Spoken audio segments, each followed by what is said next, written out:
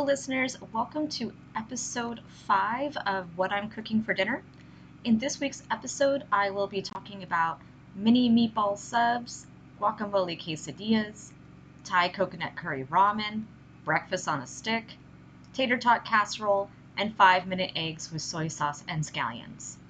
First up, let's talk about the mini meatball subs from Damn Delicious. I use this website a lot because the recipes are generally well received from my whole family, though once in a while there's a huge dud. A little more on that later. Some of my favorite recipes are from this website, such as the creamy tortellini and sausage soup that we love, and the corn spoon bread that I make for every Thanksgiving now. So these subs were a huge hit with our family.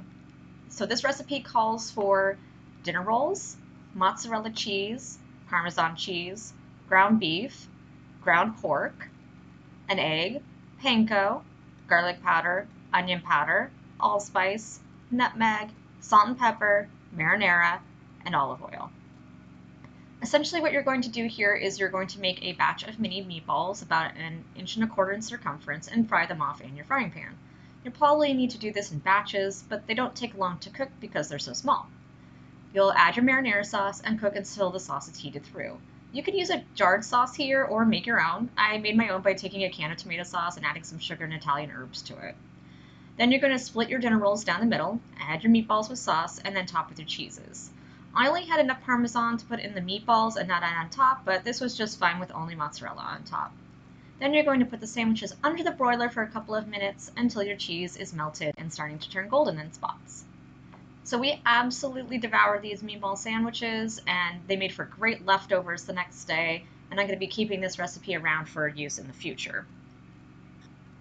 Alright, next up is the guacamole quesadillas from Damn Delicious again.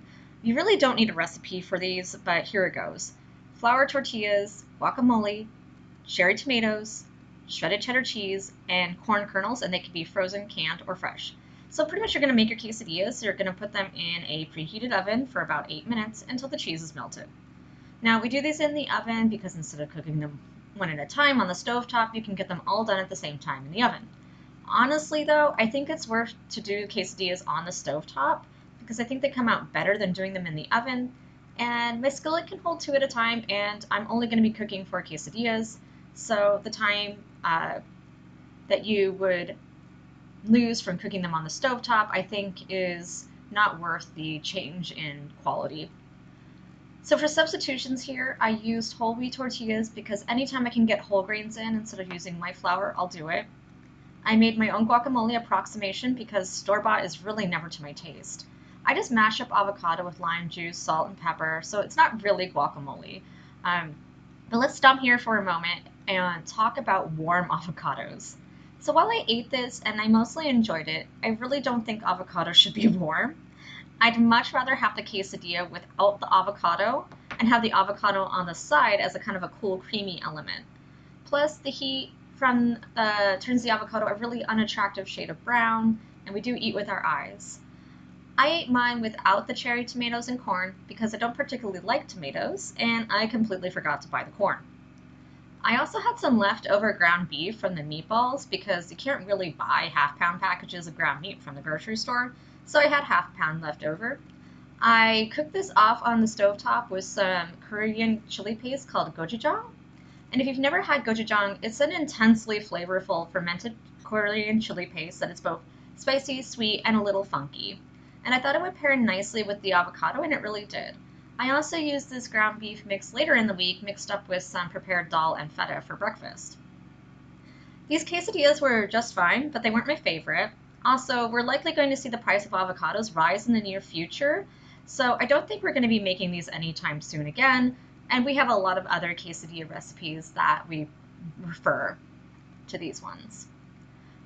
Alright, so next up is the Thai coconut curry ramen, again from Damn Delicious. I think I made it pretty easy on myself this week with my meal planning by taking pretty much all my recipes from one website. This soup, though, was a huge disappointment, but I think this is mostly due to my own errors and choices. And I'll explain in just a moment what I did wrong and what you should avoid doing. So here are the ingredients. Instant ramen noodles, canola oil, shallots, red curry paste, tomato paste, garlic, ginger, coconut milk, chicken stock, sesame oil, ground pork, Fresno chili, fish sauce, 4 soft-boiled eggs, fresh cilantro leaves, green onions, and sesame seeds. Okay, so I messed up a lot on the ingredients for this recipe, and take this as a lesson to really pay attention to what you have stocked in your fridge and pantry.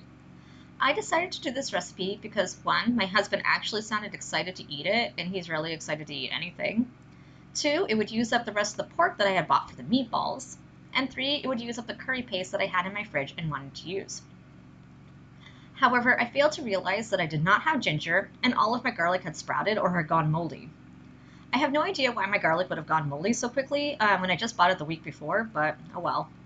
I substituted the ginger with ginger powder, but it's really not the same. If a recipe calls for fresh ginger, use the fresh ginger. You can even buy it in those very convenient tubes already grated. I was also missing the shallot, but I substituted yellow onion, which was just fine.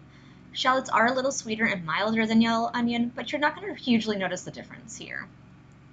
The next mistake I made was my ground pork wasn't actually ground pork, it was pork sausage. Huge oops there. You know what flavor doesn't go with Thai red curry? The seasonings and mild Italian sausage.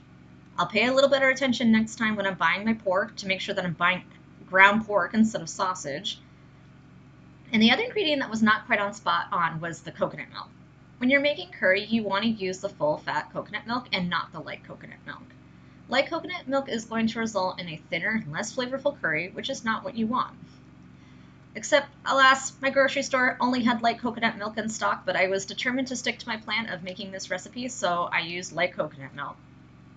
Alright, so on to my biggest mistake with this recipe. I used too small of a pan for making my curry broth, and because of that, I only used half the amount of chicken broth that the recipe called for. Huge mistake. This made the broth so spicy it was inedible. I like spicy, don't get me wrong. I put hot sauce on nearly everything, but this was absolutely way too spicy for me, and I certainly couldn't give it to the kids. I followed the recommendation that I recently received to use peanut butter to lower the spice level. I also added some half and half and a lot of sugar. This did help reduce the spice level so that I could actually eat it, but with the flavor of the pork, this dish turned out very weird tasting. It wasn't so bad that I couldn't eat it, but I certainly wouldn't make it this way again. So I did eat it, it was edible, but I didn't enjoy it very much. Okay, next up we have Breakfast on a Stick, and this is from Highlights Magazine. Every month we receive Highlights Magazine, and included in the magazine is a kid-friendly recipe. By kid-friendly, I don't necessarily mean a bland junk food recipe, I mean recipes that kids can participate in making.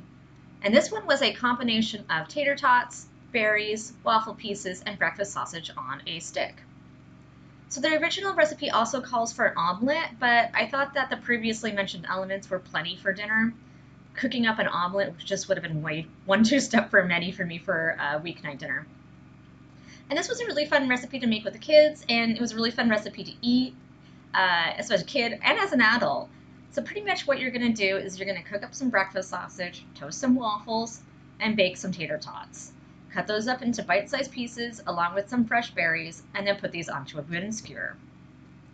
Everything tastes better on a stick, and breakfast for dinner is always a winner. Alright, so tater tot casserole. Can you get more Midwestern than a hot dish? I needed to use up those tater tots in the freezer. I had the leftover pork from the curry ramen, and half a head of cauliflower hanging out in the produce drawer. So here's what I did. I heated up the pork, and I fried up the chopped cauliflower in the pork fat. I made a roux-based sauce flavored with beef broth and Worcestershire, and mixed that in with the cauliflower and pork. I topped that with some shredded cheddar cheese and the tater tots. This is going to go straight into the oven for about 40 minutes. And this is done in a cast iron skillet, so you can go from stovetop to oven without changing pans. And wow, this dish turned out way better than it had any right to be. It was crispy on top, creamy under that lid of the tater tots, and very flavorful. The cauliflower soaked up all the flavor from the sauce, and I actually ended up eating 2 helpings of it. My husband really liked it, but boy, did my kids not like it. But I've got some outlier kids here that, don't like potatoes in any form except for French fries. I've tried. They just don't like potatoes very much. All right, so to close things up, we've got the 5-minute eggs with soy sauce and scallions from Walks of Life. As I've mentioned before, Walks of Life is the online resource for Chinese recipes and information about Chinese cooking. And this is a very quick, easy lunch recipe to make that's especially good if you have some leftover rice hanging around. I did not have any leftover rice hanging around, so I made my rice fresh. And when I cooked my rice, I added some chopped up Chinese cured sausages. Just remember, a rice cooker is also a steamer. So when you're making your rice, you can add different flavorings and different vegetables to your rice, and it will steam those vegetables along with cooking your rice. So for the eggs, you can cook the eggs any way that you want. I fried mine because I find that's a little bit easier than cooking them sunny side up. And then after removing the eggs from the pan, you're going to add your scallions in there until cook them until they're slightly wilted, and then add your soy sauce and sugar and simmer briefly. And put that on top of your eggs on top of the rice. And now you have a quick, delicious, and cheap lunch, breakfast, or dinner. All right, so to recap, in this episode we talked about mini meatball subs, guacamole quesadillas, Thai coconut curry ramen, breakfast on the stick, tater tot casserole, and 5-minute eggs with soy sauce and scallions.